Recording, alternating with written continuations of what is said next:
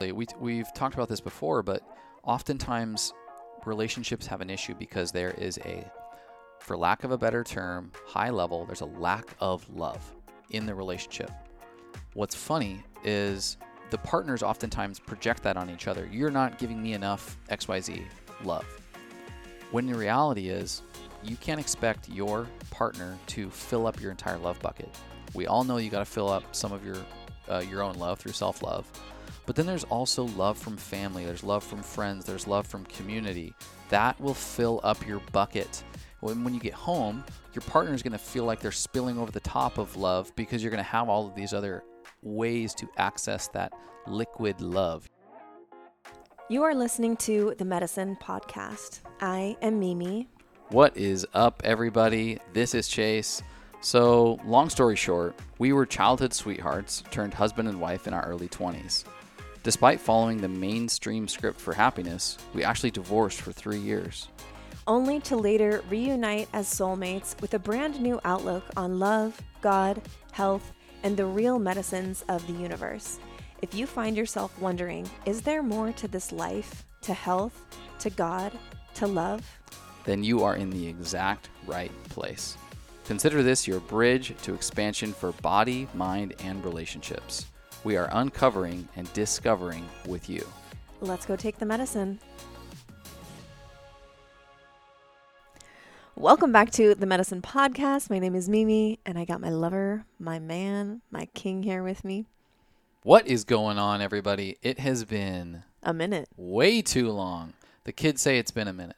That's a thing that the kids are saying. It's been a few minutes. And it's been a few minutes because we took about 5 weeks and we traveled up to the beautiful Northwest and spent all that time on a glacier lake, crystal clear, sitting on a bed of quartz crystals called Priest Lake, Idaho, a little special gem. And we didn't record a podcast while we were up there. Yeah. So we had a lot of guest episodes. It's been a long while since we've been under the red hat, so it's good to be back. Yes, it's good to be in the, I was going to say in the cockpit because we got our mics on. And that's what it feels we're in the like. cockpit. You know, this is actually fun because we've talked about what we're going to be talking about today indirectly a lot. We've referred to it a lot. We've referred to what we and many others call codependency in relationship and relationships, and how we want to pivot from codependency into co-creation, into interdependence. And we haven't necessarily gone into the weeds on what all of that means. So I think this is a really great opportunity to take a minute. Yeah. Get it? A minute. To slow down and like really unpack this. Yeah. What is codependency? Where does it turn into a slippery slope of kind of toxic relationship behaviors? What's the root cause? Yeah. And then what does co-creation, kind of the healthy cousin called interdependence, look like in a balanced relationship? Yeah. And so that's what we're going to be doing today. We're going to be making some definitions up. We're going to be looking at different characteristics of relationship and how co-creation models those characteristics of relationship. And we'll see what shakes out. But looking forward to ripping the Band-Aid off of codependency and looking at the wound, if you will. Yeah, we've compiled a combination of, looking at like research and looking what, different psychologists have to say on the matter, combined with our own experience from part 1 and part 2, what that looked like in our relationship and how that manifested and ultimately led to a divorce. And then in part 2, how we approach it differently and what some of those co-creative characteristics, what that looks like. And really, we want to give you guys a lot of questions to ponder because there's no way that we can, this is a huge topic. Right. And there's no way that we can definitively say, do this, don't do this, do this, don't do this. But we offer questions for you to ponder about yourself and your relationship or your future relationship and how you want that to look and what you want to experience. It's a combination of a bunch of different things today. Yeah. Love it. Before we get into all the goodies, yes, I got to know, but I kind of know. Yeah. What do you have going on in your cup? Oh, I got some goodness. I call this the cinnamon banana bread. Ooh. Okay. Yeah. So I blended up in the blender some ice, a little raw milk, a little water, and half a banana, and a little vanilla protein from our friends at Keon, and the star of the show, a scoop of our very own mushy love latte. Come on. And that's definitely what gives it the cinnamon swirl flavor. So if you guys haven't heard, we have our new mushy love latte out. It's been out for a few weeks now and just getting incredible feedback on it. I'm just blown away by everyone's experience with it, and it's just like truly heartwarming because this was such a labor of love for us for like a year and a half. Yeah. And so for it to be out and being enjoyed by people it's kind of surreal.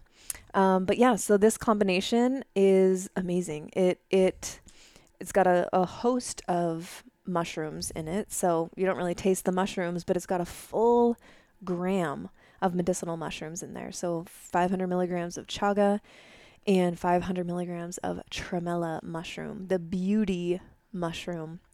And it's on, like, I have it like three times a day. So this is my second serving today. I had some in coffee earlier, and it kind of acts as like a cinnamon swirl coffee creamer when I mix it with my King coffee. And then I usually have it as a nightcap, just mixing in with ice cold raw milk. And what I've noticed is that in the evening, usually like previously, I get kind of after dinner cravings of, usually it's dark chocolate. Yeah. And I'm not demonizing chocolate. Like, I love a good organic, well-made dark chocolate. I think that it's a great little treat, but half a bar is excessive.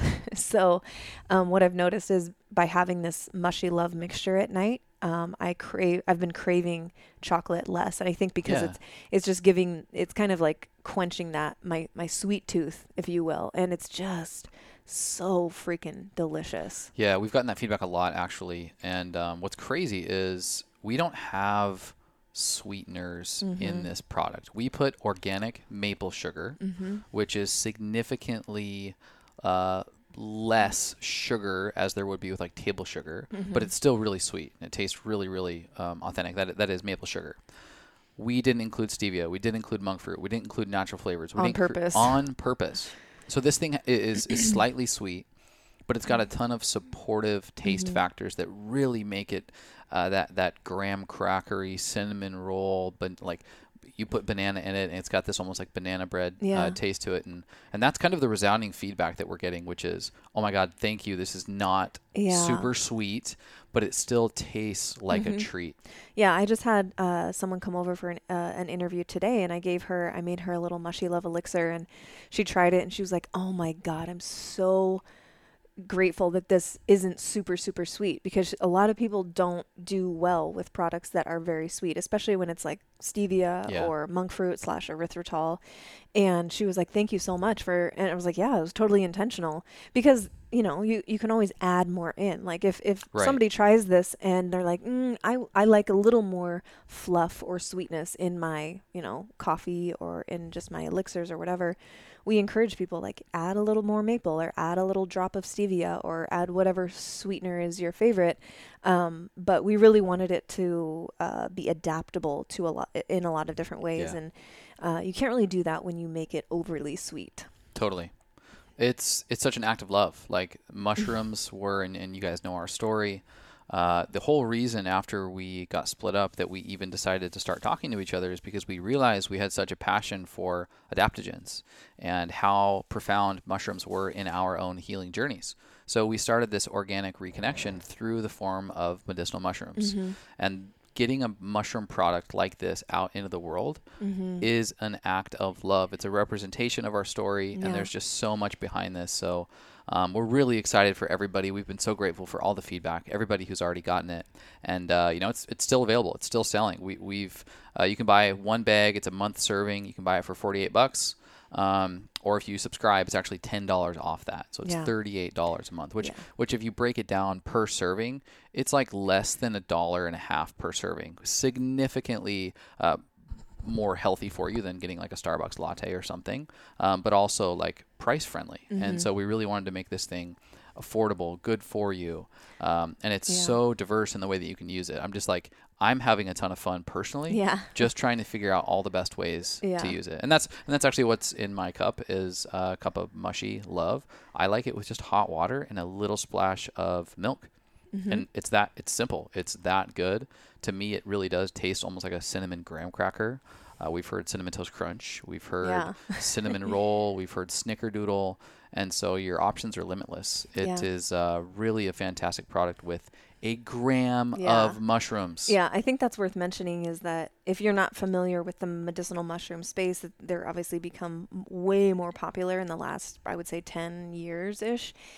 But most products out there, and this is one of the major reasons that we created a mushroom product, was because we were really disappointed to see that most of the medicinal mushroom products out there, like these elixirs and mixes and lattes and coffees, were really diluted. Like what they're giving you is a diluted end product instead of just getting pure mushrooms in there. And so it's a gram of pure mushrooms with no fillers or excipients or anything weird that's not mushrooms. And that's it takes a little bit of education on our part to teach people and to kind of be the bearer of bad news, where it's like you're probably paying for really expensive, mostly oats in your mushroom product. So that was a huge reason.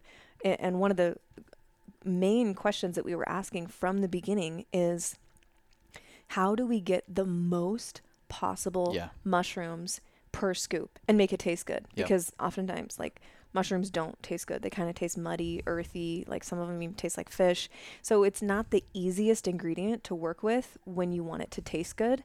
But we wanted it to taste good and still have that really high dose of mushrooms. Totally. Yep. This stuff is delicious. It's good for you. It's packed with great ingredients. Tremella mushroom is the beauty mushroom. Hydration, skin support, hair support, nail support. And then chaga, it's a winner. It's a classic mushroom winner for immunity, for gut health, for digestion. So the benefits of this product, I'm excited for people to feel after a month or so of consuming. And this is really taken off. So I'm grateful for everybody who wants to be a part of the mushy love train. And I got to shout out the people who have shared on Instagram. Like when you get your mushy love and you share it, just like, you guys don't even know. Like, I wish you guys could see us when you guys share. We like hug, we do a dance, we we kiss. We do. Because it's exciting for us to see that you guys are loving it. So huge shout out to everyone who has shared mushy love on your Instagram, your story. It really, truly makes our day, and you have no idea how grateful we are. Check it out, getmushylove.com. Let us know what you think. And guys, if you are loving the Medicine Podcast, it also means so much when you share, whether that's word of mouth, whether that's on your Instagram story, whether that is sending a handwritten letter to your grandma saying, I freaking love the Medicine Podcast. It means a ton. So if you could continue to share, that is just nothing but fuel for our burning fire. Yeah, and it's getting more of what our world needs out into people's ears, and not necessarily just our podcast, but just this style of long form, intentional, conscious, loving dialogue.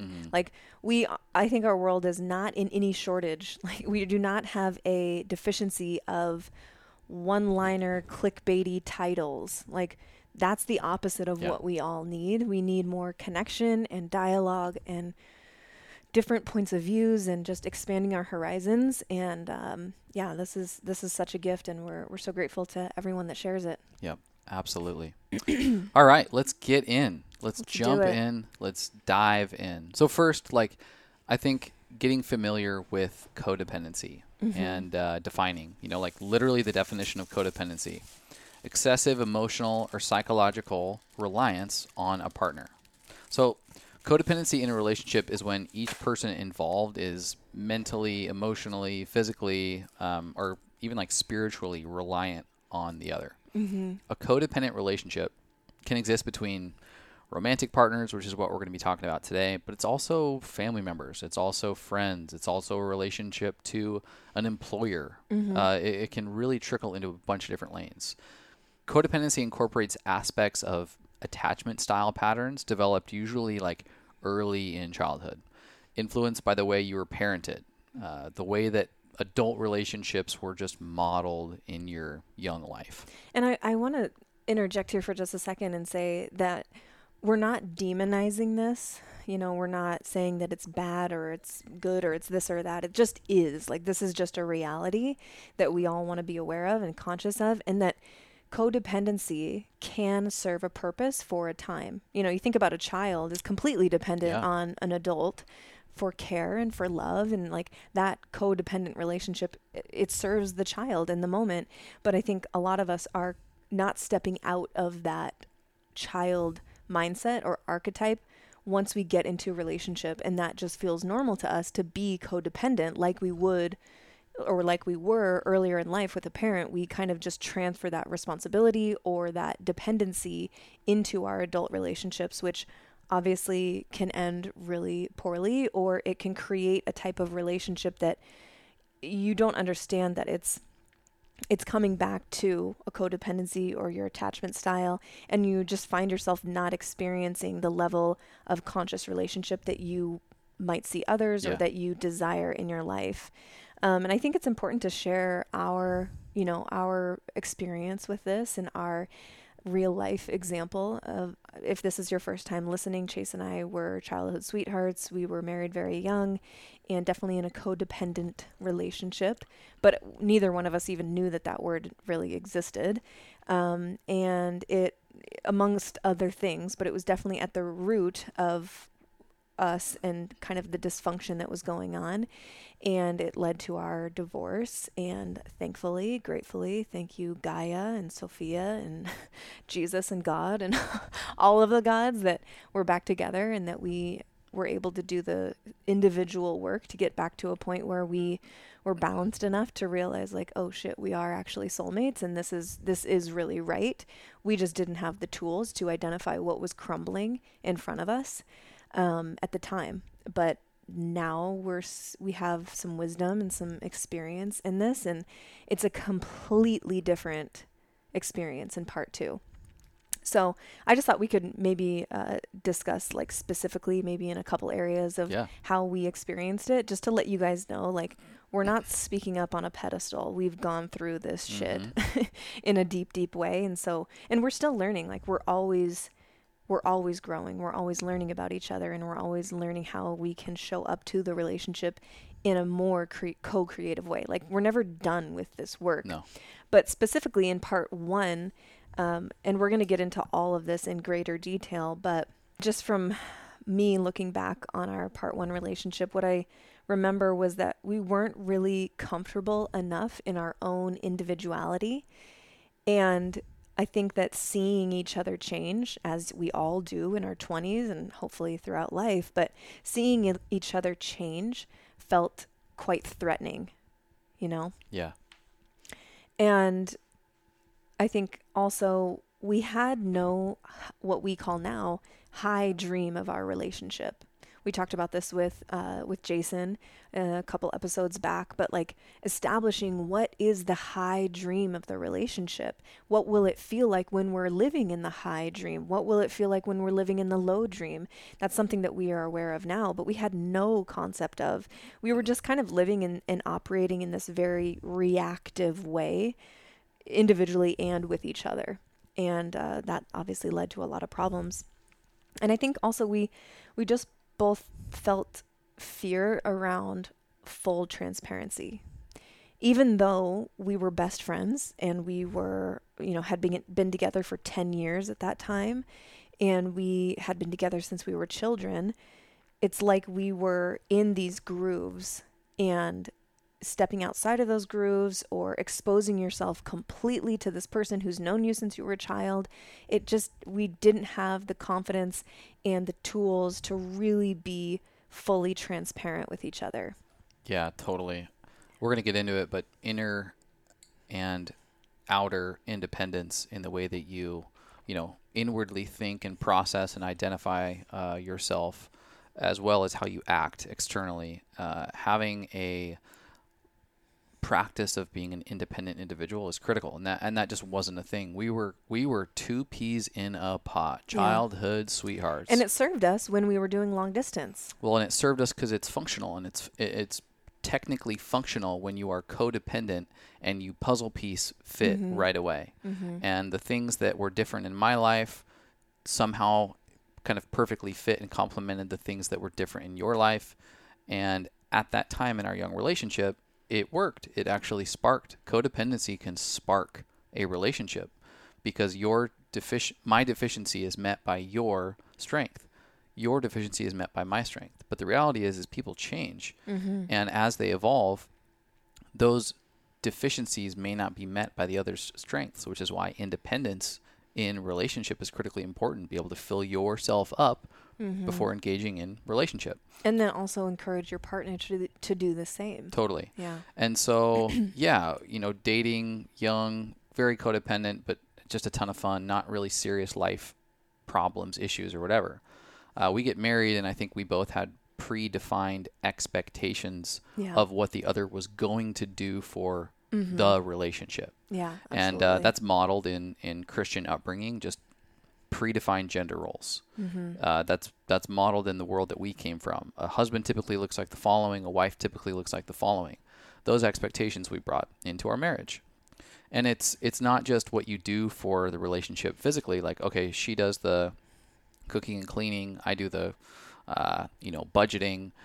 It's the emotional side of it too. And so I was dependent on you as a nurturer. I was used to a mother who nurtured me, who took care of a lot of things for me. And I think this is very, very common in masculinity, is that their mother takes care of a bunch of things for men.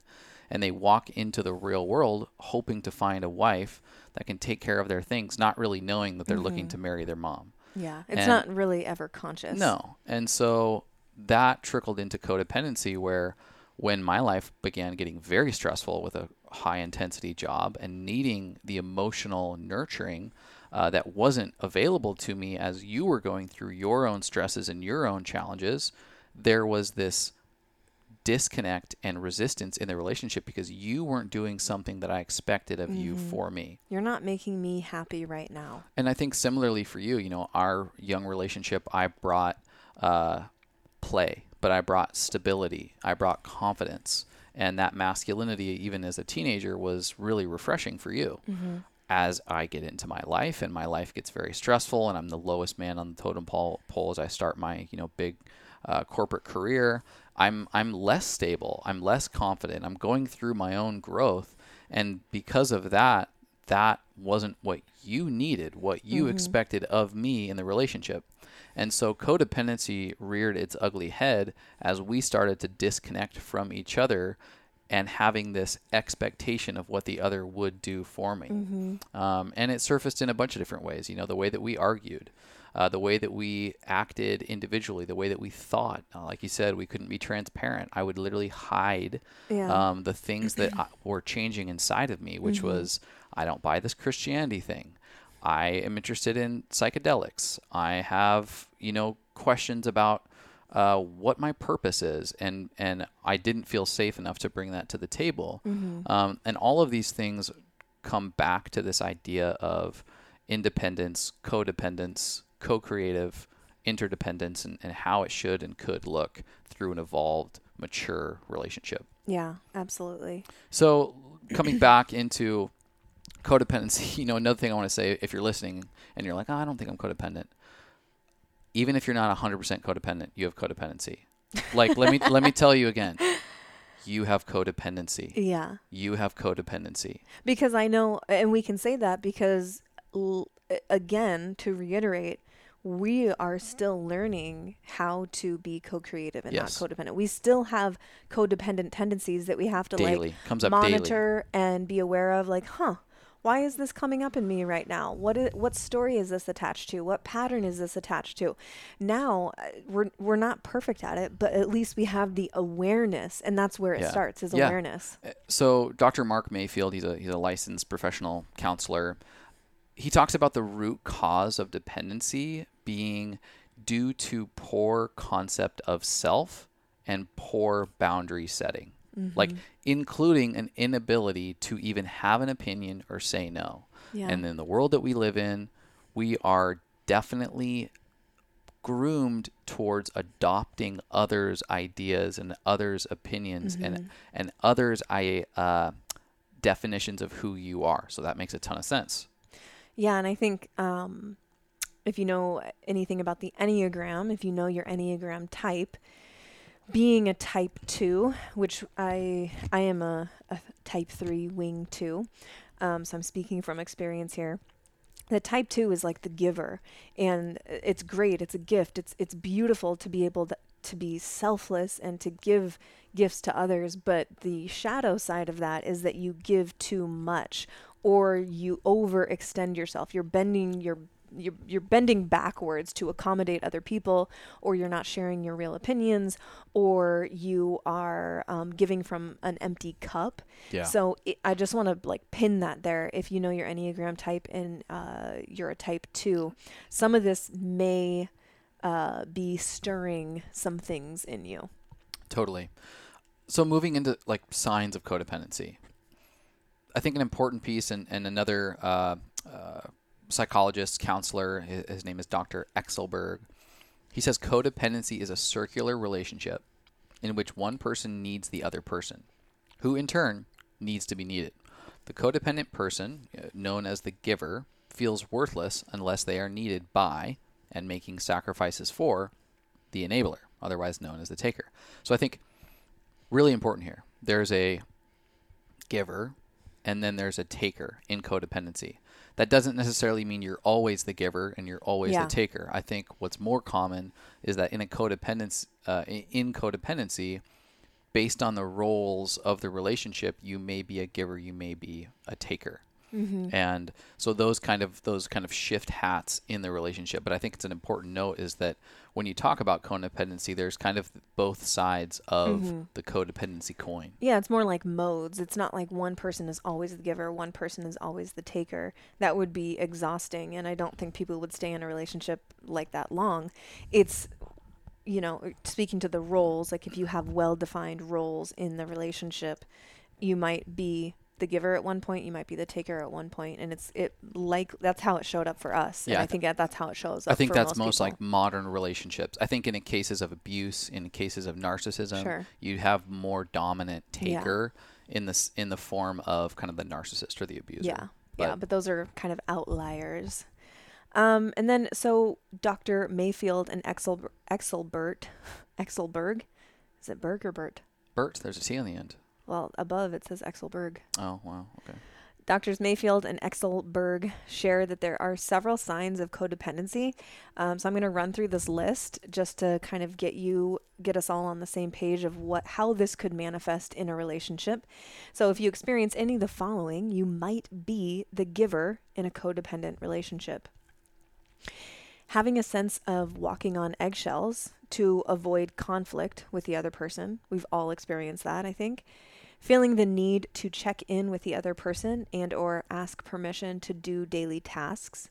Often being the one who apologizes even if you have done nothing wrong. Feeling sorry for the other person even when they are the ones that hurt you. Doing anything for the other person even if it makes you feel uncomfortable. Putting the other person on a pedestal despite the fact that they don't merit this position.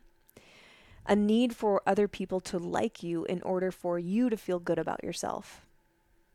Struggling to find any time for yourself, especially if your free time consistently goes to the other person. And I would add to that, if you do find time for yourself, you usually feel guilty, you know? Yeah.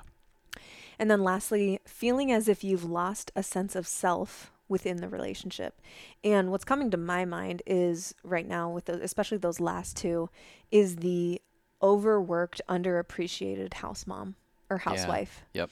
Where maybe she's a stay-at-home mom, or maybe she works either way, or maybe a stay-at-home dad, or whatever the situation is. But I just see, like, in my mind, a frazzled, overextending herself housewife that just gives and gives and gives to her husband and her kids.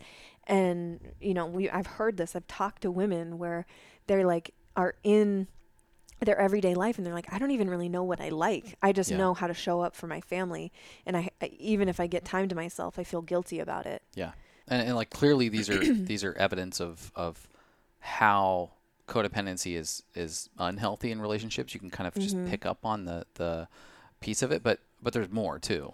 Yeah, and it's tricky because when we fall into love with someone, we sort of feel a little responsible for the relationship, and we can feel like we're responsible for their well-being.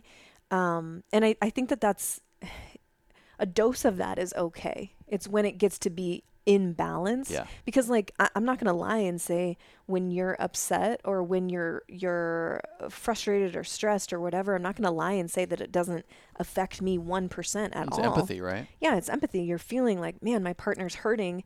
I don't feel good either. I don't think that empathy is not what we're focusing on here. It's when you feel 100% responsible for how your partner feels, just, in daily living. And so that's when it becomes unhealthy. And so Dr. Exelbert says, codependency does not refer to all caring behavior or feelings, but only those that are excessive to an unhealthy degree. Responsibility for relationships with others needs to coexist with responsibility to self. Totally. And that's huge. This episode of The Medicine is brought to you by Optimal Carnivore. Question: do you know what the most nutrient-dense foods on the planet are? Answer: organ meats, providing a hearty dose of vitamin A, zinc, copper, folate, B12, and more. But they're not always appetizing to take down. I've tried. That's why we absolutely love Optimal Carnivore. Organ meats support and nourish our bodies in ways that synthetic or plant-derived nutrients are simply not capable of providing. Those who incorporate organ meats report feeling more energy, less brain fog, and like they're truly thriving. These are 100% grass-fed organ meats from New Zealand, freeze-dried and encapsulated into convenient bovine gelatin capsules. They choose New Zealand because it's a pure source, a pristine land with rich soil, lush greenery, and one of the cleanest environments on Earth. Their products are 100% grass-finished and free of all hormones, pesticides, antibiotics, and GMOs.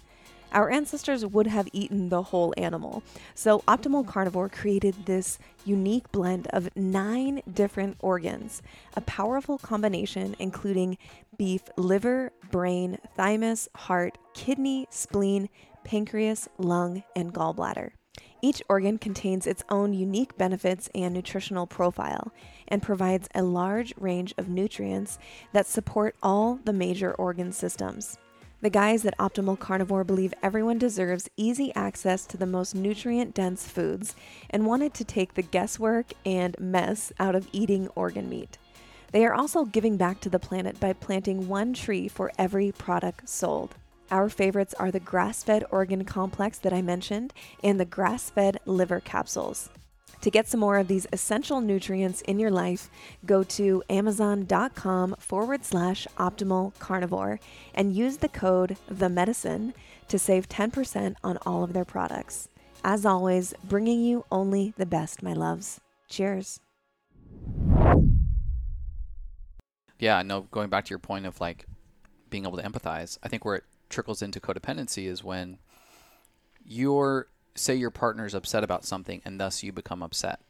Are you upset because you're feeling the feelings of them, upset that, their day was stressful and somebody was, causing them grief, and you can sit in that position and understand what's going on in their environment and being like, wow, I am upset similar to the way that you're upset based on what circumstances are going on. That is empathy. Mm-hmm. Different from, I'm uncomfortable by the fact that you're upset. Regardless of what you're upset about, I can't handle you being upset. So now I will be upset or go above and beyond excessively until you're okay. Mm-hmm. Because I am dependent on you feeling a particular way. Yeah, and I think for us, it showed up in part 1. You had a very stressful job. You were traveling every week. And I could tell that you were stressed, and I didn't know how to support you in the best way, and I just didn't have any tools for like healthy dialogue or communication, and I felt like it was it then affecting how you saw me and how I interpreted your love. So like you being stressed, you being maybe upset or frustrated with your job situation, I then took that frustration like it was a reflection of me, which was obviously not fair to you, but that's just where my mind was at, was like, well, does he still love me? Like, does he even want to like touch me or this or that? Your definition of worth as a wife was codependent on my emotional state, regardless of whether it had anything to do with you. Yeah. Perfect example. So the inherent issue with codependency is that the giver loses their true sense of self, since they're pouring so much into the taker. So even if the giver doesn't feel this way immediately, like, they're probably enjoying giving their loved one things that they need or being relied upon. Like, these can feel good, but over time, this is what develops into unhealthy degrees as the relationship progresses, as this becomes more of a repetitive pattern. Yeah, and I think another issue with codependency is that it becomes really difficult for the giver to remove themselves from the relationship, since they might feel that the other person relies on them so much, even if they know in their gut it's the right thing to do. And I mean, you see this all over the place where people know that it's not their end-all be-all relationship, but they feel guilty for what it's going to do to the other person, or how it's going to affect them negatively, or how it's going to affect their mental or emotional health. So they stay in the relationship even though they know it's not healthy or for them. And conversely, the taker can feel so reliant on the giver that they also have difficulty leaving, even if they know it's a toxic relationship as well. Yeah, it's kind of like the broken leg was going to be very challenging to set and heal correctly. So you just kind of favor it, and then it starts to heal, but then it's kind of deformed as it heals, and then it starts to swell, and then it starts to pus and blister, and like now you have freaking elephant-sized leg because you never went back and properly established. Like, that is the relationship of codependency. At first, it's okay and it's comfortable enough. So even though it might be an unhealthy pattern, it's still kind of comfortable. But then it progressively gets a little bit worse, to the degree that, like you're saying, it turns into a toxic relationship, and you have to break the leg. You have to reset it and start over, which can be very hard in relationships, which is very hard after you put up patterns and walls, and it requires radical humility. Or you have kids. Right. So, talking codependency, what does it actually mean to shift into co-creation, to shift into healthy interdependence? So simply being reliant on someone else, like we've been talking about, does not mean that you're codependent. In healthy relationships, each person can rely on the other person for a variety of needs. That's what makes it so productive. Codependency exists, like we've been saying, when one person gives way more than the other, and the imbalance of these needs starts to manifest. Yeah.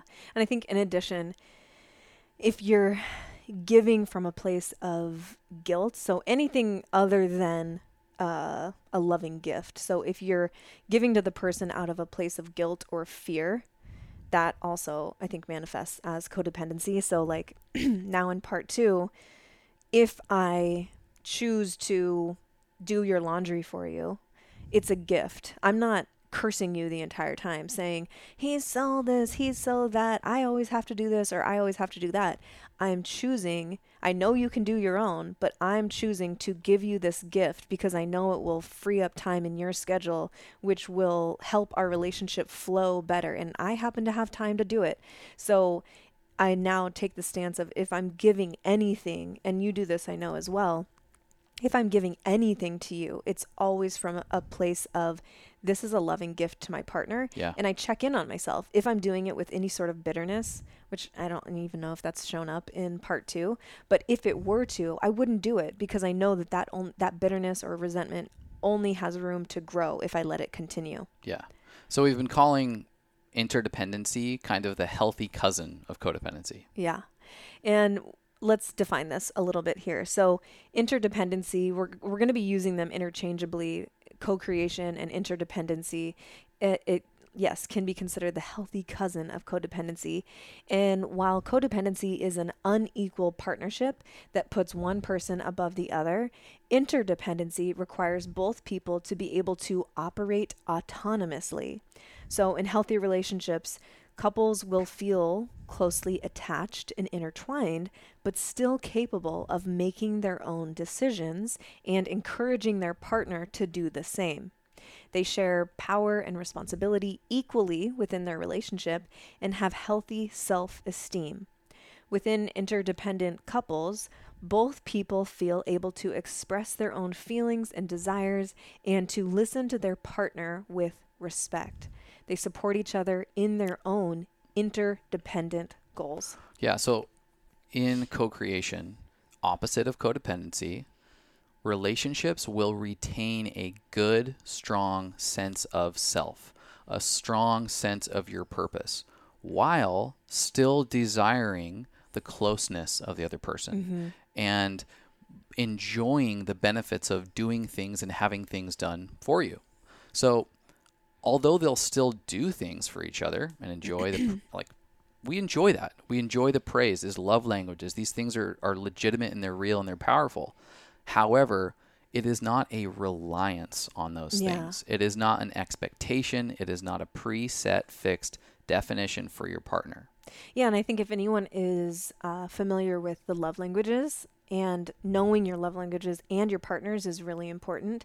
So this could also pop up if your primary love language is acts of service. Yeah. So if you show your love by doing things, and this also is attached to Enneagram Type 2, if your love language, if you give and receive love by acts of service, then this could be a slippery slope. Again, it doesn't mean that you're codependent. It just means it's something to be aware of. Someone who their primary love language is physical touch or giving gifts may not have this same kind of slippery slope into codependency. Yeah. Yeah. It's not relying on the things that you do for either your self-worth, like, okay, if I do enough things for them, then I will feel okay about my position in the relationship. Or, well, they better do the following things for me in order for this relationship to be considered legit. Yeah. It's like that positioning. And we've said it before on many different podcasts, but the attitude that we want to have, I think the healthiest is, it's not, I can't live without you. It's like, no, I'm good. I have this life that I love. I can live without you. I just really don't want to. Yeah, totally.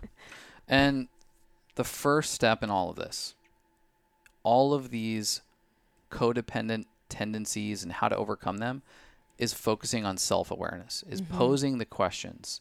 And that's what we're going to go through for the rest of the episode. We're going to be going through what we're calling like 6 basic characteristics of a relationship and what co-creation or healthy interdependence actually looks like when they're in balance. So what we're going to be going through is inner independence, outer external independence, other relationships, activities, transparency, how you argue, critical, stability and safety, and lastly, just equality. So these general characteristics of relationship, we're going to be talking through what healthy interdependence looks like.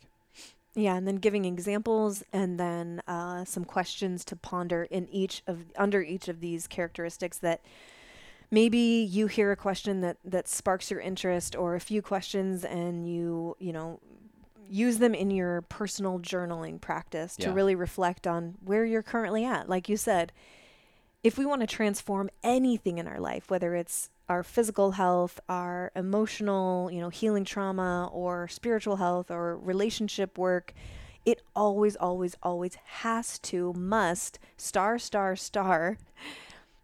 with awareness and consciousness. Like you can't make any changes unless you know where you're currently at. Totally.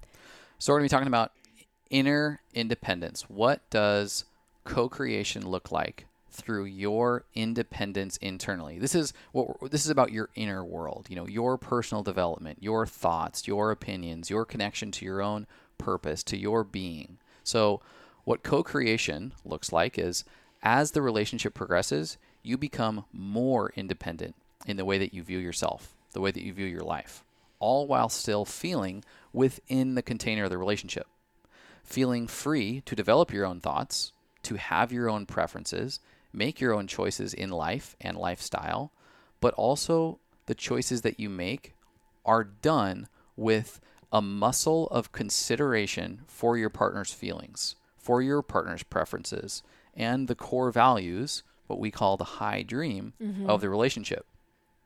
So, like I said, this is how you are defining your worth, independent of what you do for the other person. I think consideration of whether this lifestyle will negatively impact the freedom of choice on your partner is actually like a really critical criteria here. The dream is to be able to effortlessly make choices about your independent life that has this muscle of pure consideration for your partner and how it might impact their freedom. Because that's the critical piece is your partner similarly needs to feel freedom to express themselves independently of you. If your choices for independence trickle into their ability to express themselves or think about themselves or define their purpose, then it's technically kind of trickling into impeding on their independence and their freedom. So like that's one point that I definitely wanted to call out is like it's not just recklessly doing whatever the hell you want, because the perfect world of co-creation has this independent decision making while also having a layer of consideration for your partner's right and freedom to independent decision making. Yeah, it's not like we're foregoing all consideration for our partner and what they also want to experience in life and just like deal with it. This is me being, I'm an independent woman or I'm an independent man. I can do what I want.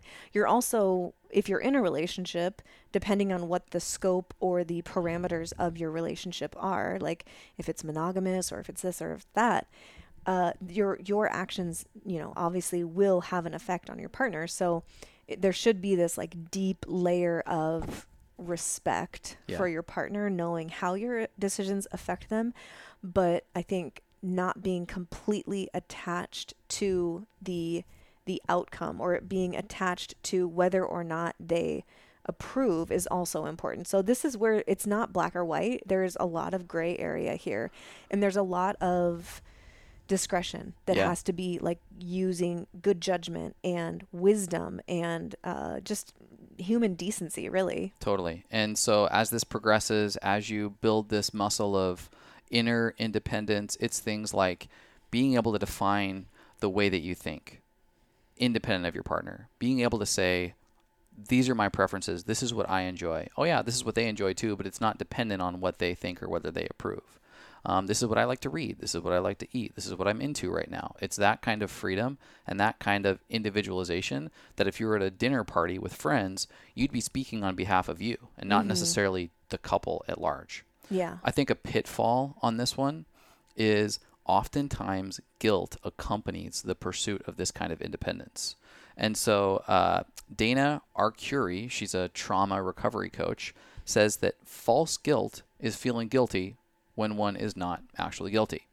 Genuine guilt is a result of wrongdoing. It's appropriate to feel guilty if we have done something wrong. However, false guilt is rooted in deception, denial, and dysfunction. It is directly connected to our destructive and codependent relationship with a narcissist. And so I wanted to call that out because it's as you take on these ideas of independence, there might be that little sliver of like guilt, like I'm not doing this with them. I'm not bringing them along with me.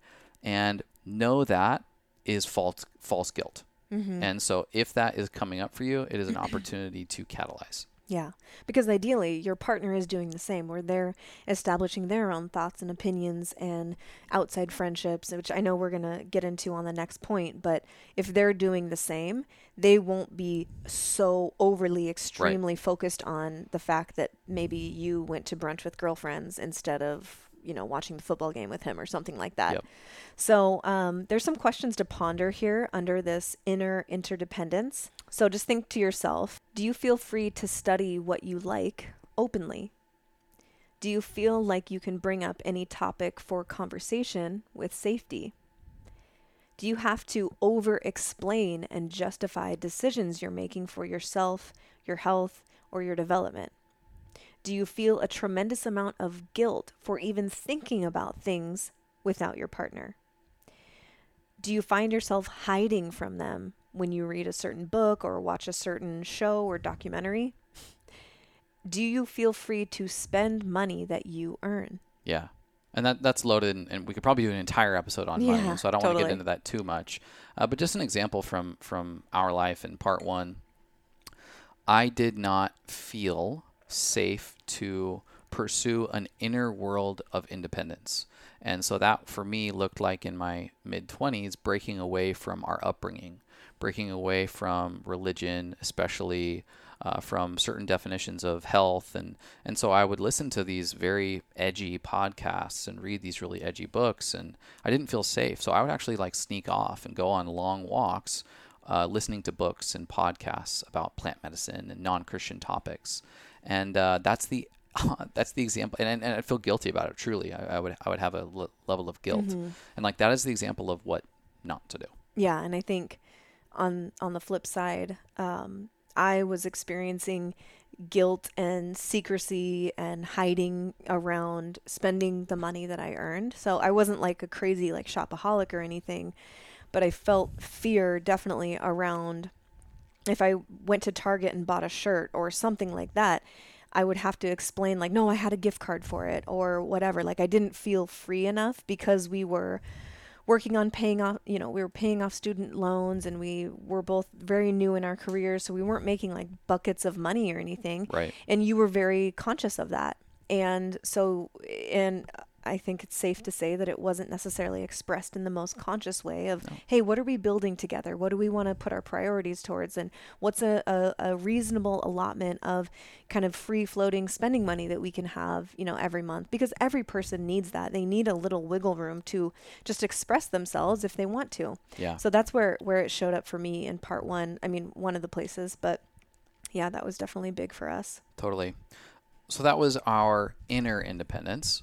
And so I want to move into talking about our external, our outer independence. And this looks like other relationships, friendships, family relationships. This looks like activities, groups that you're a part of, the work that you pursue.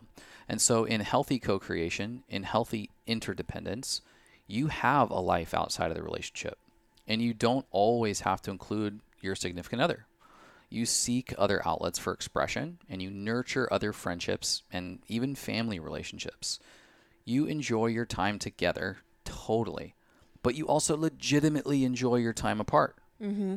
And encourage your partner to also have, the same types of pursuing these outside friendships. Yeah, so I see this, shaping out really in a healthy way as I look at people who've got like workout groups, book clubs, people who focus on community activities that their partner may not be a part of, but that totally lights them up.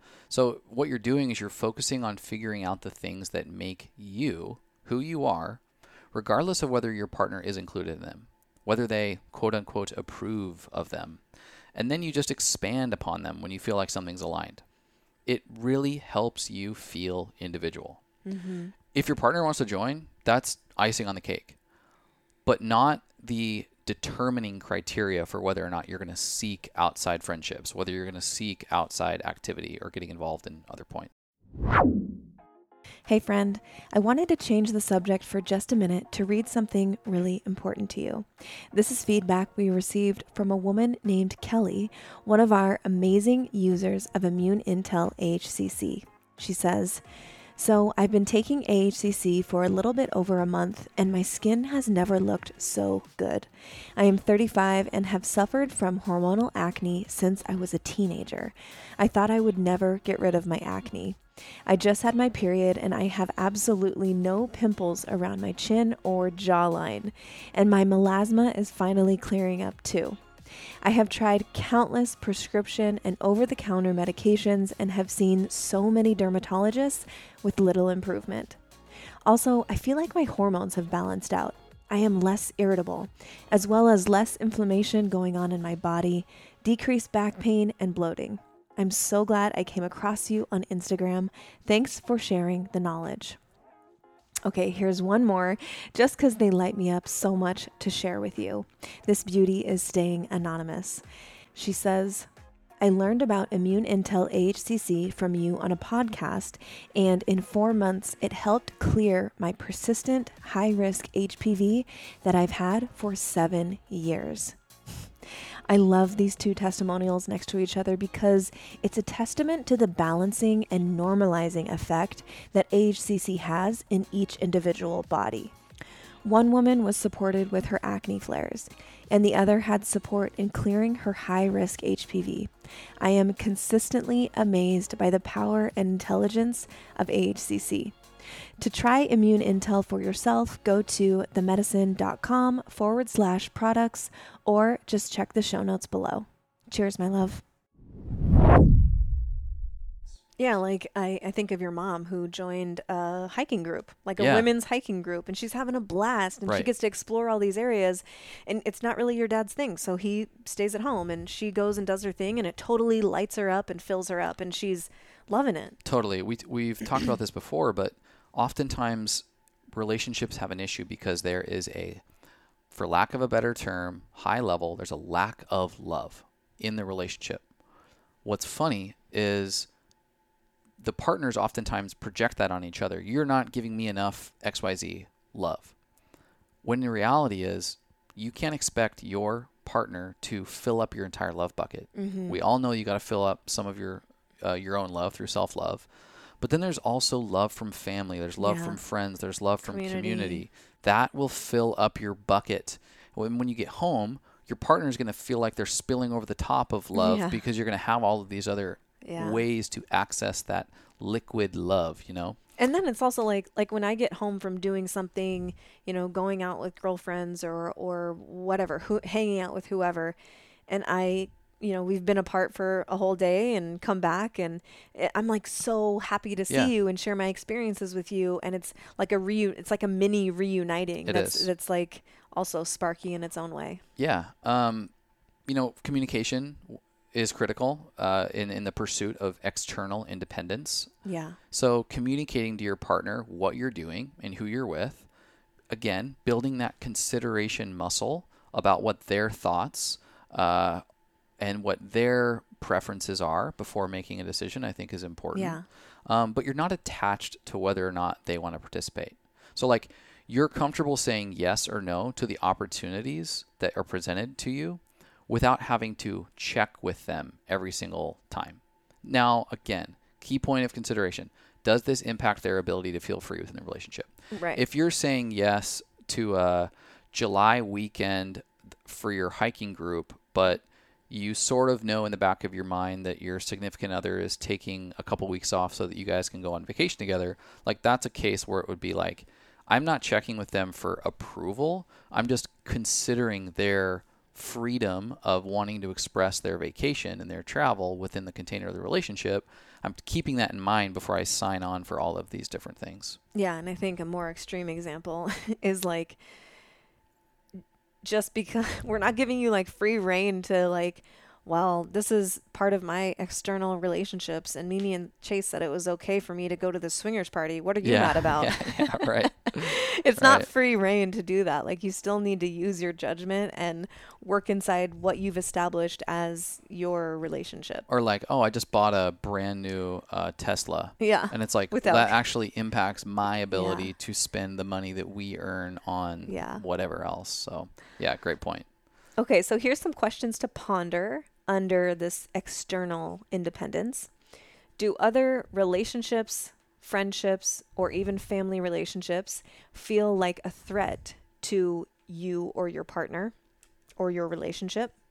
Yeah, I think people in very codependent relationships witness their significant other having intimate relationships, and call it jealousy, call it narcissism. There's a level of like frustration with the amount of energy that's being outwardly given to outside relationships. Yeah. That is a sign of codependency. Yeah. I need you to feel okay.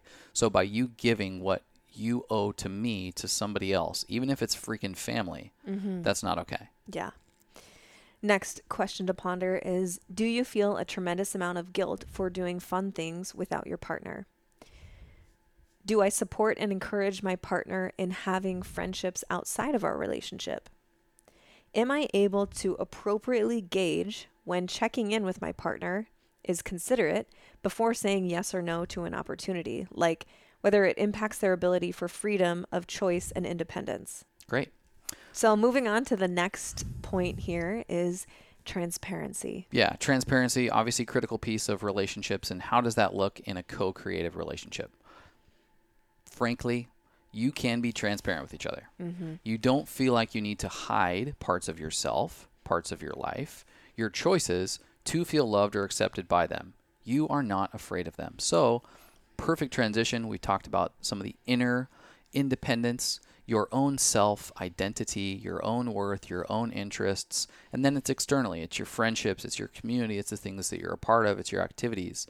All of those things are defining you. And in your relationship, you're able to step in and say, baby, this is me. This is what's going on. All my shit. I got all this childhood programming. I got all this stuff I'm working on. This is it. This is me. I know that you love me. Here it is. Yeah. And so there's kind of like two branches of transparency. Transparency could be taken in a couple different ways here, and we're going to talk about both. So kind of just piggybacking on what you said, it's the one branch of transparency is being able to kind of air your dirty laundry. You're past the stage of always putting your best foot forward as you do on dates 1, 2, 3. If you've been in a relationship, a monogamous healthy relationship for a year, you should be able to expose more of these real parts of you without being afraid that your partner is just going to run off, or they're not, they're going to be turned off or whatever. So being able to feel free and safe to discuss the not so pretty parts of yourself, things like negative programming or childhood trauma, or maybe you've got a chronic illness that you're trying to heal, or emotional baggage, all of this, we all have this. We're all human, and we should be able to be transparent with our partner about all of it. And then the second little branch of transparency is about your positive interests. So getting really clear with yourself first on how and why XYZ, whatever, fill in the blank, why this thing is important to you and what it's adding to your life, then clearly and respectfully communicating that to your partner, showing gratitude for their support. So transparency could also be considered like transparent with yourself too, like asking yourself, why am I into this thing? What is it adding to my life? How is it nourishing my soul? You need to be transparent with yourself first, so then you can also be transparent with your partner. And I think that I've certainly heard from a lot of women just in my DMs and conversations with friends and things is, you're almost like afraid to bring something new, like a new opportunity or a trip or an event that you want to attend. Like you kind of shut it down because you quote unquote know what your partner is going to say. So I did want to just give like a little template, a way that you could think about approaching this topic with your partner in a co-creative but yet still respectful way. So it could be something like, oh man, babe, I have been so lit up by this book that I'm reading. I can feel that it's giving me so many more tools for understanding myself on a deeper level, which feels really, really empowering. So the author is having a live workshop soon, and I would love to attend. It would really mean a lot to me. I've never done anything like this before, so I would just really appreciate your support as I explore it more. Like something like that. Like this is kind of a silly example, but these are the types of situations that come up that if they're not addressed in a conscious and respectful, but still independent way, like you're operating autonomously saying, hey, this thing is really important to me and it's lighting me up and my soul is nudging me towards this, getting really clear on why you are interested in it, and then inviting your partner to support you as you explore more. Because I think especially if this is the feminine speaking to the masculine may be like looking for like, what does she need from me here? Does she want me to go with her? Well, I don't want to do that. What exactly are you looking for? So I think if you layer into your communication that all you really need and would love from them is just their support, while you explore this thing more, then he might just be like, oh, all you need is my support and that you get to talk to me about it from time to time. Sure, I can do that. Yeah, I think that's a great point, and the way that you kind of dress it up like that, because masculinity can definitely get triggered, feel threatened So it could even the approach of being like, hey, I have interests that are outside of this relationship, and they're just topics, and masculinity can like weirdly get offended by that if it's not. Yeah. I'm not enough for you. Right. I'm not enough for you. Or it can be the opposite, which is like, this is me, baby. Take it or leave it. Yeah. And that can similarly seem like almost threatening. So I think that's a good point. Questions to ponder when it comes to transparency, and as you evaluate your own relationship dynamic and whether you're sitting in codependency or really in co-creation. One, do I keep secrets from my partner or squash opportunities because I'm afraid of what they'll say? Do I require my partner to ask me for permission? That's a total narcissist asshole move. Yeah. Do you feel attached to an identity that you have to maintain for them and thus feel locked into being who you were on the day that you were married? Yeah. Do you feel like you can show your dirty laundry without judgment? Like, God, my freaking parents, I'm not saying this is my case. My parents are lovely, incredible people. But if for whatever reason I had just total hostile, complete nightmare childhood, like, this is my fucking childhood. This is what I'm dealing with. I'm 32 years old, still processing through my childhood wounds. Mm-hmm. This is it. And these are my cards, you know? Mm-hmm. Am I transparent and honest with myself about my intentions and interests? Mm-hmm. And when something is important to me, do I clearly and respectfully communicate it to my partner? Yes. I think that's a huge, huge, huge one. Is like, a lot of us can know that we want things to be different. And this is true for me in part one. I knew that I wanted things to be different, but I didn't feel like I had the communication tools to authentically express to you what I was feeling in a way that was still respectful to you. Yeah.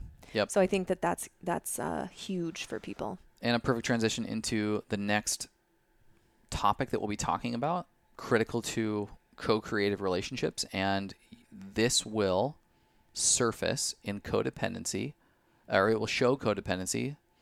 Codependency will surface when you argue. So we're going to be talking about how you argue. Mm-hmm. Interdependence and co-creation through arguing is when you can make space for uncomfortable conversations and are trying to get better at managing conflict and self-regulating. You avoid blaming, you avoid criticizing, being defensive, yelling, hostility, withholding. Mm-hmm. Yeah. And so I feel like a life skill is on this topic of being able to argue well, because relationships should not be completely void of arguing. That's not necessarily a sign of health in a relationship. But we need to be able to recognize when we are emotionally charged and operating from our ego or victim mindset or these made up stories that we all make up from time to time. We need to be able to recognize that, okay, this is not going to be a great outcome because I'm currently emotionally very charged. So sometimes that can just like look like, okay, I'm going to take a deep breath. I'm going to take a 5-minute walk and I'm going to come back and I really want to finish this conversation. But I can, and be totally transparent with your partner. This is allowed. This is okay. If you just need a few minutes to get stable and balanced so you don't say something that you don't mean, or that's not going to be productive or conducive to a conscious conversation. So then once you take that 5-minute walk around the block or whatever it is, do some breath work. Once you feel stable, you then are able to create a container for healthy, constructive dialogue with your partner, like the check-in tool. We've talked about this so many times on the podcast. The check-in, I believe we have a whole episode related to the check-in, and I want to say it's episode 113, but it's around there. It's called the check-in. And so you're then able to also practice empathetic listening to your partner. So you're focusing on what's the thing behind the thing. What's the, maybe not so much the little nitty gritty details, the surface level BS of the argument. What's the theme of the argument? What's the thing behind the thing? Rather than like just thinking about what you're going to say next to win the argument. Because that's what real productive arguing is like, hey, what do we want the outcome to be from this? It's growth, right? Okay, we're going to have to both dissolve our egos and stories and victim mindset a little bit here and come together in a way that is productive and respectful to our partner. So if anyone is actively struggling with this concept of regulating your own nervous system, being able to calm yourself, and if you feel like you really can't argue without getting emotionally reactive to your partner, I think a very helpful resource would be his new book, From the Core by John Wineland. He gives countless practices to help people regulate their nervous system in just a few minutes. Like it's not that complicated, but once we realize that we're not in that currently, we need to start acquiring the tools so that we feel more equipped to handle it differently. Because if we change nothing will change. Yeah. So then it's about acquiring the tools. Totally. So questions to ponder as it pertains to arguing and how you argue. Do we create safe containers for constructive dialogue? Is them being quote unquote not mad more important to you than communicating your points, wants, and needs? Clear sign of codependency that you're more concerned with them not being mad at you than you're actually interested in having a clear communication dialogue. Yeah, like, okay. I just don't want you to be mad at me. Right. Okay, I'll do whatever you say. I want this fight to stop. Yep. Do you intentionally lean into fights and arguments because you've become dependent on the result of that tension? You see it often, fights, because people don't know actually how to spark intimacy. They get into fights and it turns into like wild sex or tantrums. People throwing tantrums because they know that it'll elicit a response from their partner. That response is something they need. It is codependency. They're dependent upon that reaction, like a child-parent codependent relationship. Are you terrified of your partner's potential response such that you avoid difficult conversations altogether? Or you're dependent on a feisty fight with your partner to feel some sort of passion in the relationship? Yeah. We've been talking about it, but that is your dependency on a certain attribute of what you need from your partner such that you lean into those buttons to press them to get them. I'm dependent on you like a freaking vending machine to give me candy. I think this shows up when we've heard John Wineland talk about this many times. If the masculine is sort of like numbed out in a relationship, say they've been married for 20 years and there's not really a lot of spark or passion left, the feminine, oftentimes unconsciously, without really realizing it, will poke the bear, will poke. And they know eventually it's going to elicit a response that it has some fire behind it. And it's like, it's just the feminine like poking to be like, are you alive still? Are you here? Like, I need something from you. Yeah. And instead of doing it in a way that's co-creative, it's transactional. Yeah. It's like, I just want to feel something from you, so I'm going to poke you. Yep. Oh, yeah. All right. We're moving into number 5, the way that relationship handles stability and safety. What does it look like in a co-creative relationship? Well, the relationship doesn't feel like an emotional roller coaster. You feel physically and emotionally safe without a constant need to validate or verify the safety.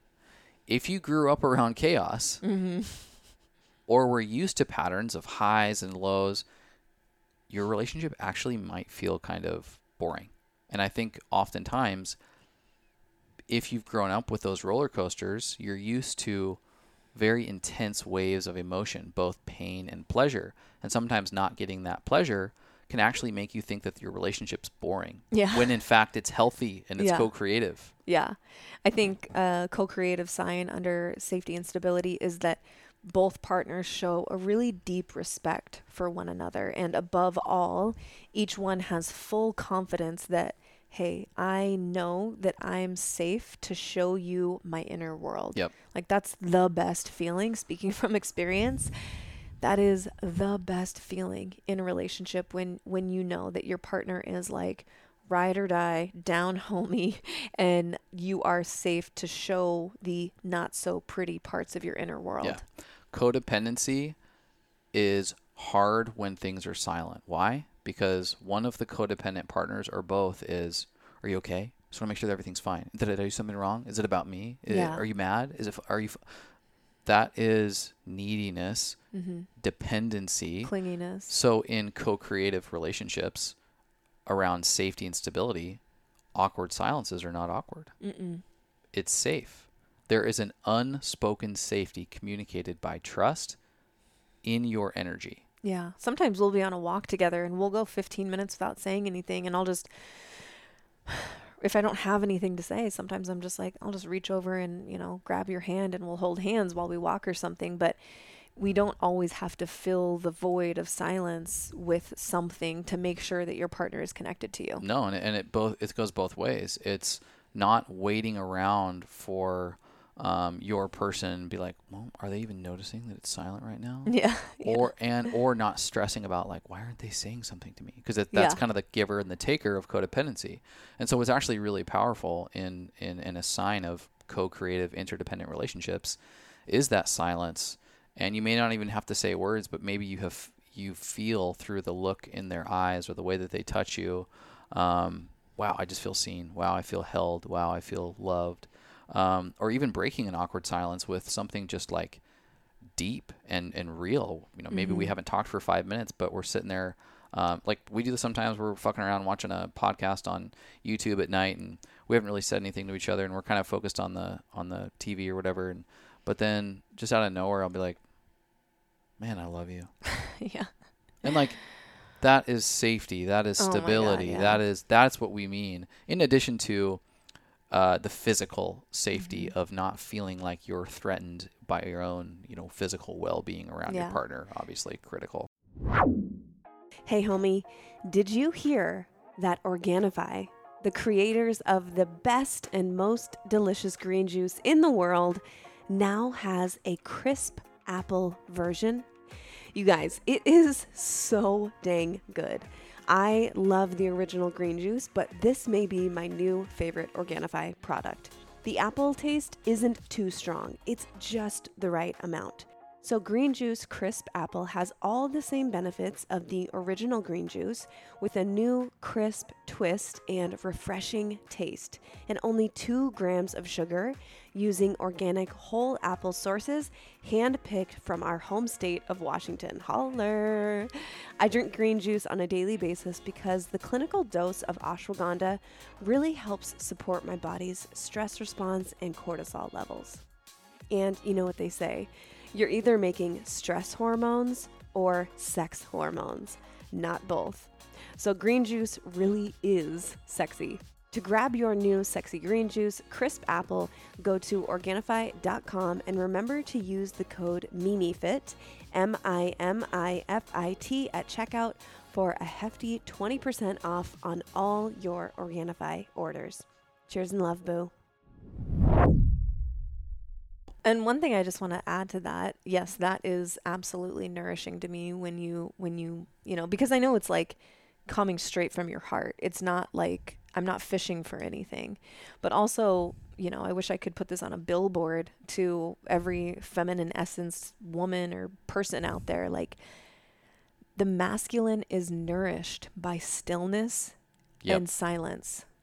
I'm not saying that you need to be silent. Of course, we have long dialogue. We are super into going deep together. But I know I can tell certain times when I know your brain has been going a million miles an hour all day. And it's actually the most nourishing if I'm just sitting next to you and lightly touching your leg or rubbing the back of your head. And I'm not actually even saying anything. Yeah, no, spot on. And I don't feel the need to. I'm nourishing you with my silent affection. Yeah, spot on. So I love this quote from Young Pueblo. And he says, real maturity in relationship is letting your partner know when your mind feels heavy. Before your thoughts, find a way to blame them for your tension. Openly naming that you are experiencing turbulence allows you to know it is there, and then it also allows your partner to know that it's a good time to support you or hold space. And I read this quote, months back, and I was just like, oh my God, that's a light bulb moment in relationship, because we all go through ups and downs, like depending on our physical health or our emotional health, or family relationships can be really stressful. Yeah. And it's really easy to bring that tension, that heavy mind that has nothing to actually do with your partner in relationship. Like maybe it's totally external relationships or circumstances, and that heaviness and tension in your mind, your partner is unaware of it maybe, or maybe you're unaware of the severity of it, and they do something that's just maybe a little off or not exactly the way you want, and that tension now is directed towards them. Yeah. And that is really detrimental, I think, in relationships. So having the skill set of noticing, and obviously first being aware when you're going through one of these low dream type scenarios, and just being like, man, I had a really rough day, and I can tell that my mind is racing. If I'm quiet, or if I'm not as engaged tonight, just know that it has nothing to do with you. My mind is really tired, and just know that there's some heaviness there. Like, then your partner knows, and hopefully they ask, oh wow, damn, I'm sorry, babe. Like, how can I support you? Yeah, that's massive, and it diffuses yourself before you pop off on something or somebody. So, yeah. Questions to ponder around safety and stability.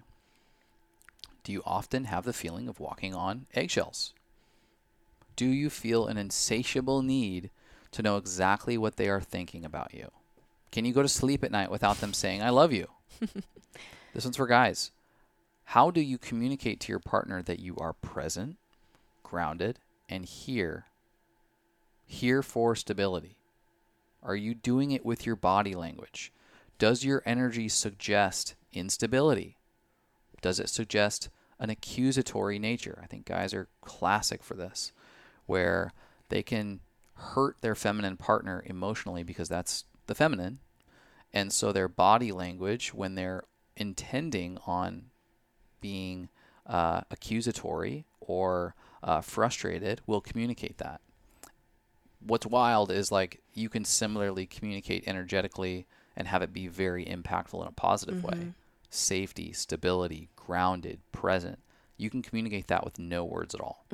It's literally just your breath, how you're standing, and maybe it's like a light touch on her shoulders, or maybe it's just a hug, like, hey, I'm here, we got this, whatever it is, we're going to get through it together, I got you. Yep. Like, I think another kind of last question on stability is oftentimes safety and stability can only be met by a partner when they're able to control their significant other's behaviors. And that's a false sense of safety. That's a false sense of security, is that as long as I can control everything, we're fine.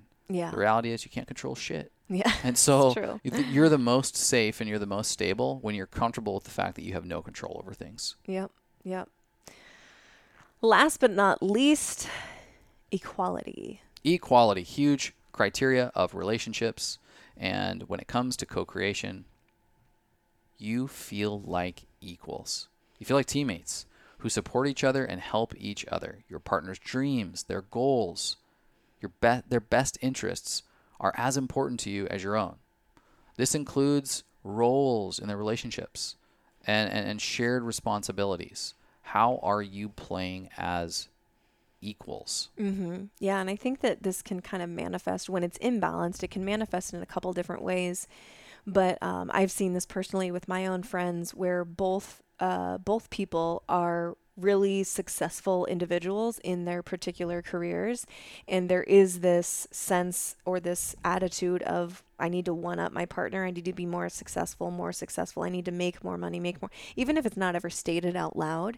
It's sort of just this energy of like, I might say good job, but secretly I'm thinking about how my next promotion could top yours or whatever. And it's this kind of competitive. Is competitory a word? I don't think so. Well, it sounds like it's one. This competitive nature that can manifest if both people, especially if both people are kind of living in their masculine, for sure.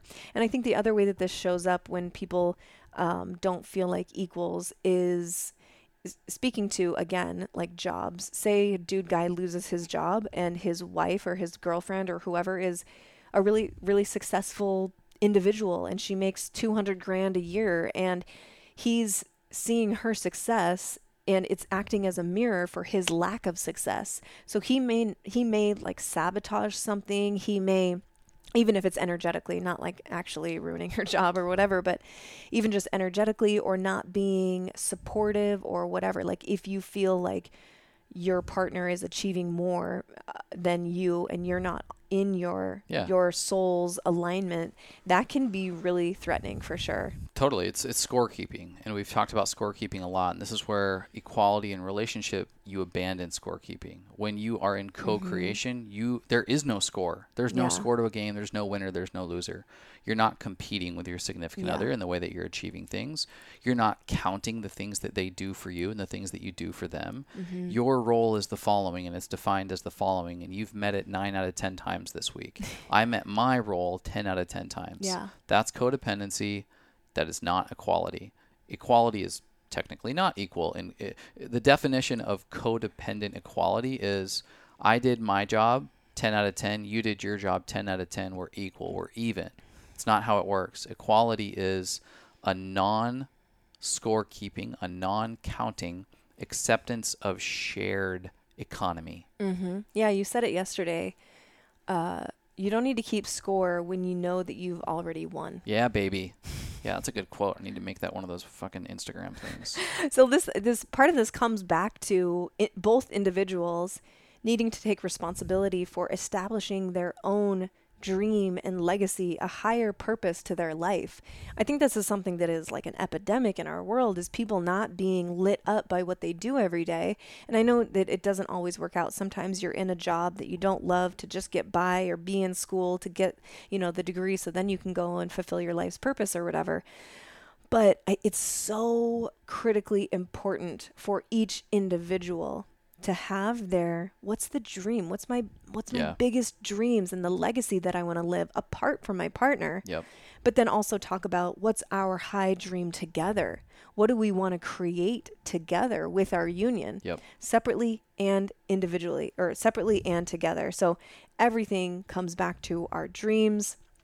And I think a lot of issues in life in general which is another whole podcast episode in and of itself, like establishing your dream and legacy. But if you haven't ever even thought about it for yourself or for your relationship, that could be a really amazing journal prompt for you. Yep.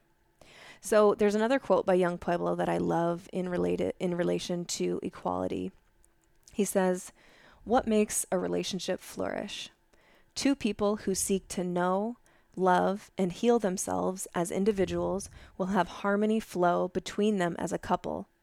Control creates tension, but trust leaves space for individuality and opens the door to vulnerability, calm communication, clear commitment, and the willingness to support each other's happiness. All makes the union stronger." That's beautiful. I love that. The operative phrase there being like, two people who seek to know, love, and heal themselves as individuals will have harmony flow between them as a couple. He's not saying you're responsible for healing your partner. That's on us as individuals. Yes, your partner can support you, but it's not on them to heal you or to help you grow or this or that. Like, that creates tension. Yep, absolutely. Yeah, I love that piece. Control. The more you try to control, the more you realize you don't have anything in control. Yeah, and that creates tension. Yep. Questions to ponder around equality. Are you fixed or are you fluid in your roles and responsibilities in a partnership? There's lots of little tidbits and things that we could add here. But even for us, there are certain roles that we take on in the dynamic of the relationship. However, it's an important practice for us to ensure that each one of us are understanding and partaking in those roles and responsibilities from time to time. Even if it's something as simple as I do the dishes on occasion, even though I typically don't scrub the dishes after dinner. That's something that you do a lot. I get the groceries. I'm the grocery guy. once a week I'm doing a big grocery run, all the planning, whatever. But occasionally you take it off my plate and do it for me. Weirdly enough, we didn't do any of that kind of shit in part 1. No. And these are small examples, but like they're wildly powerful when you just take on and because the end goal is a co-creative life, and it's a legacy, and it's a dream. And so therefore there isn't any harm in taking on what the other person is doing. Mm-hmm. Am I living in alignment with my own soul's dream? Am I living in alignment with a dream that we've talked about in the relationship? What are our core values? What is the potential of our relationship? Am I living in alignment with those things? And what do we want to create? I think that just asking this question repetitively, consistently, checking back in, what do you want to create? And it's okay if it's changed. Let's talk about it.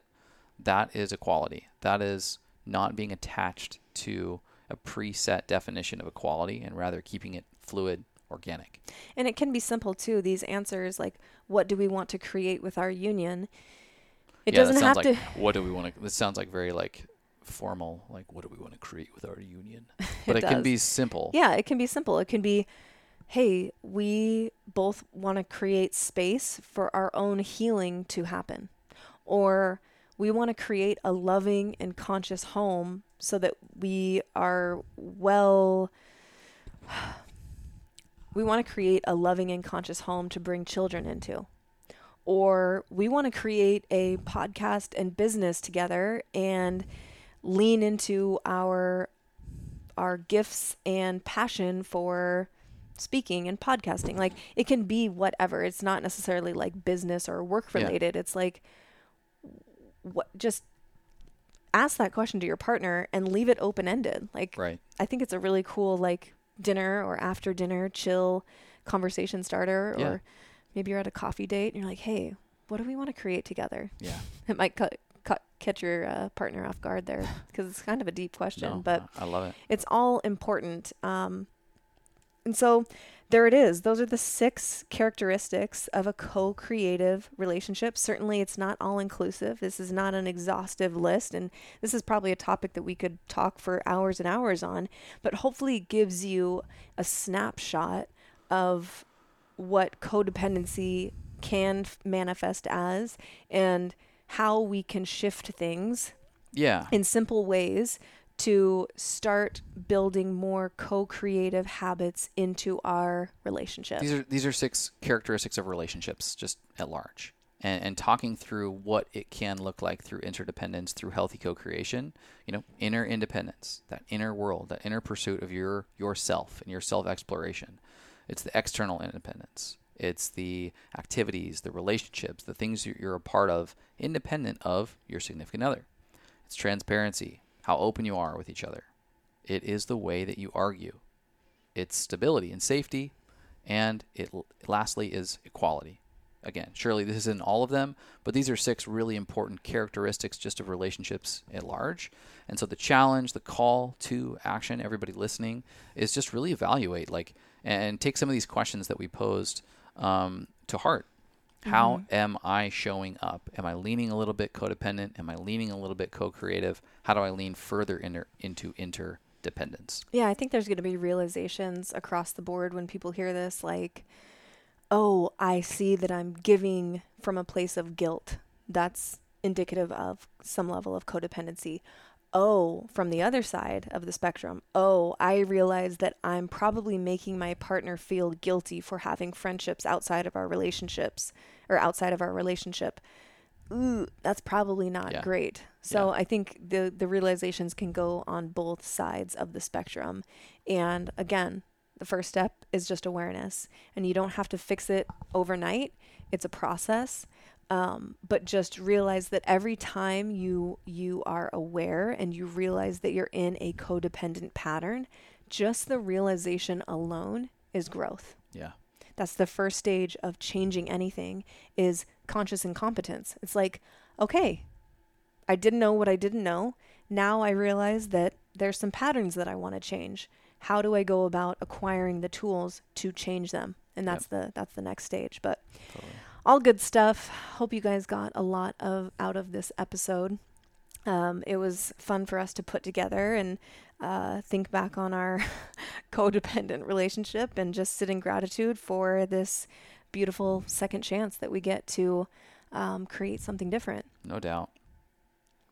What for you, my love, as we come to a close here, what for you is your medicine today? My medicine today, and it's really been the last couple of weeks, I've just been blown away by the feedback from Mushy Love Latte. It makes my heart feel amazing to have put a ton of effort into something with you and really made it just this act of love and see people enjoy it.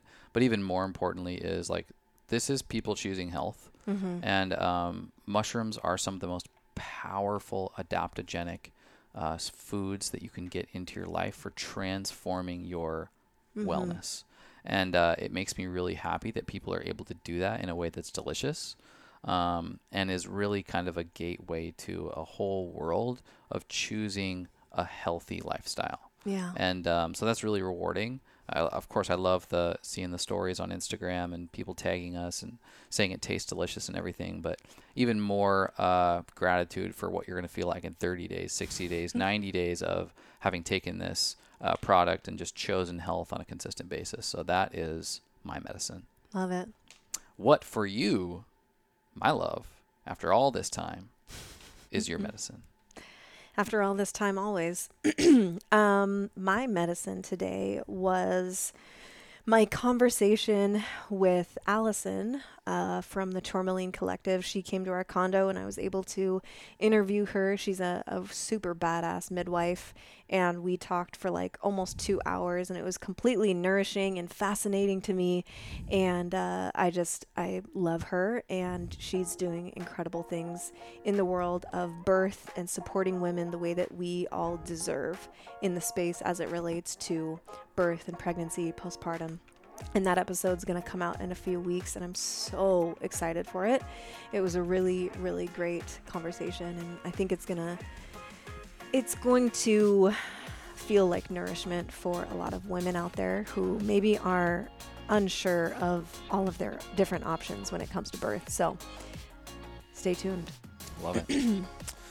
All right, guys. Thanks for hanging in there. Thanks for learning about all this good stuff. And let us know what you think. Leave us a review. Share this on the gram or any other social media platform. And we are sending you a ton of love and a ton of light.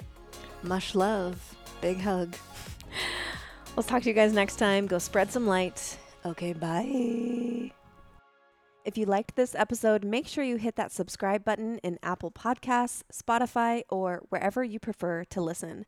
This will ensure that every episode drops into your library automatically. Also, make sure you're following me on Instagram at Mimi_the_medicine. To learn more about our favorite health products, foods, and supplements we discuss on here, along with the discounts, visit themedicine.com/medicine cabinet, or just check the show notes for this episode. Until next time, cheers, boo.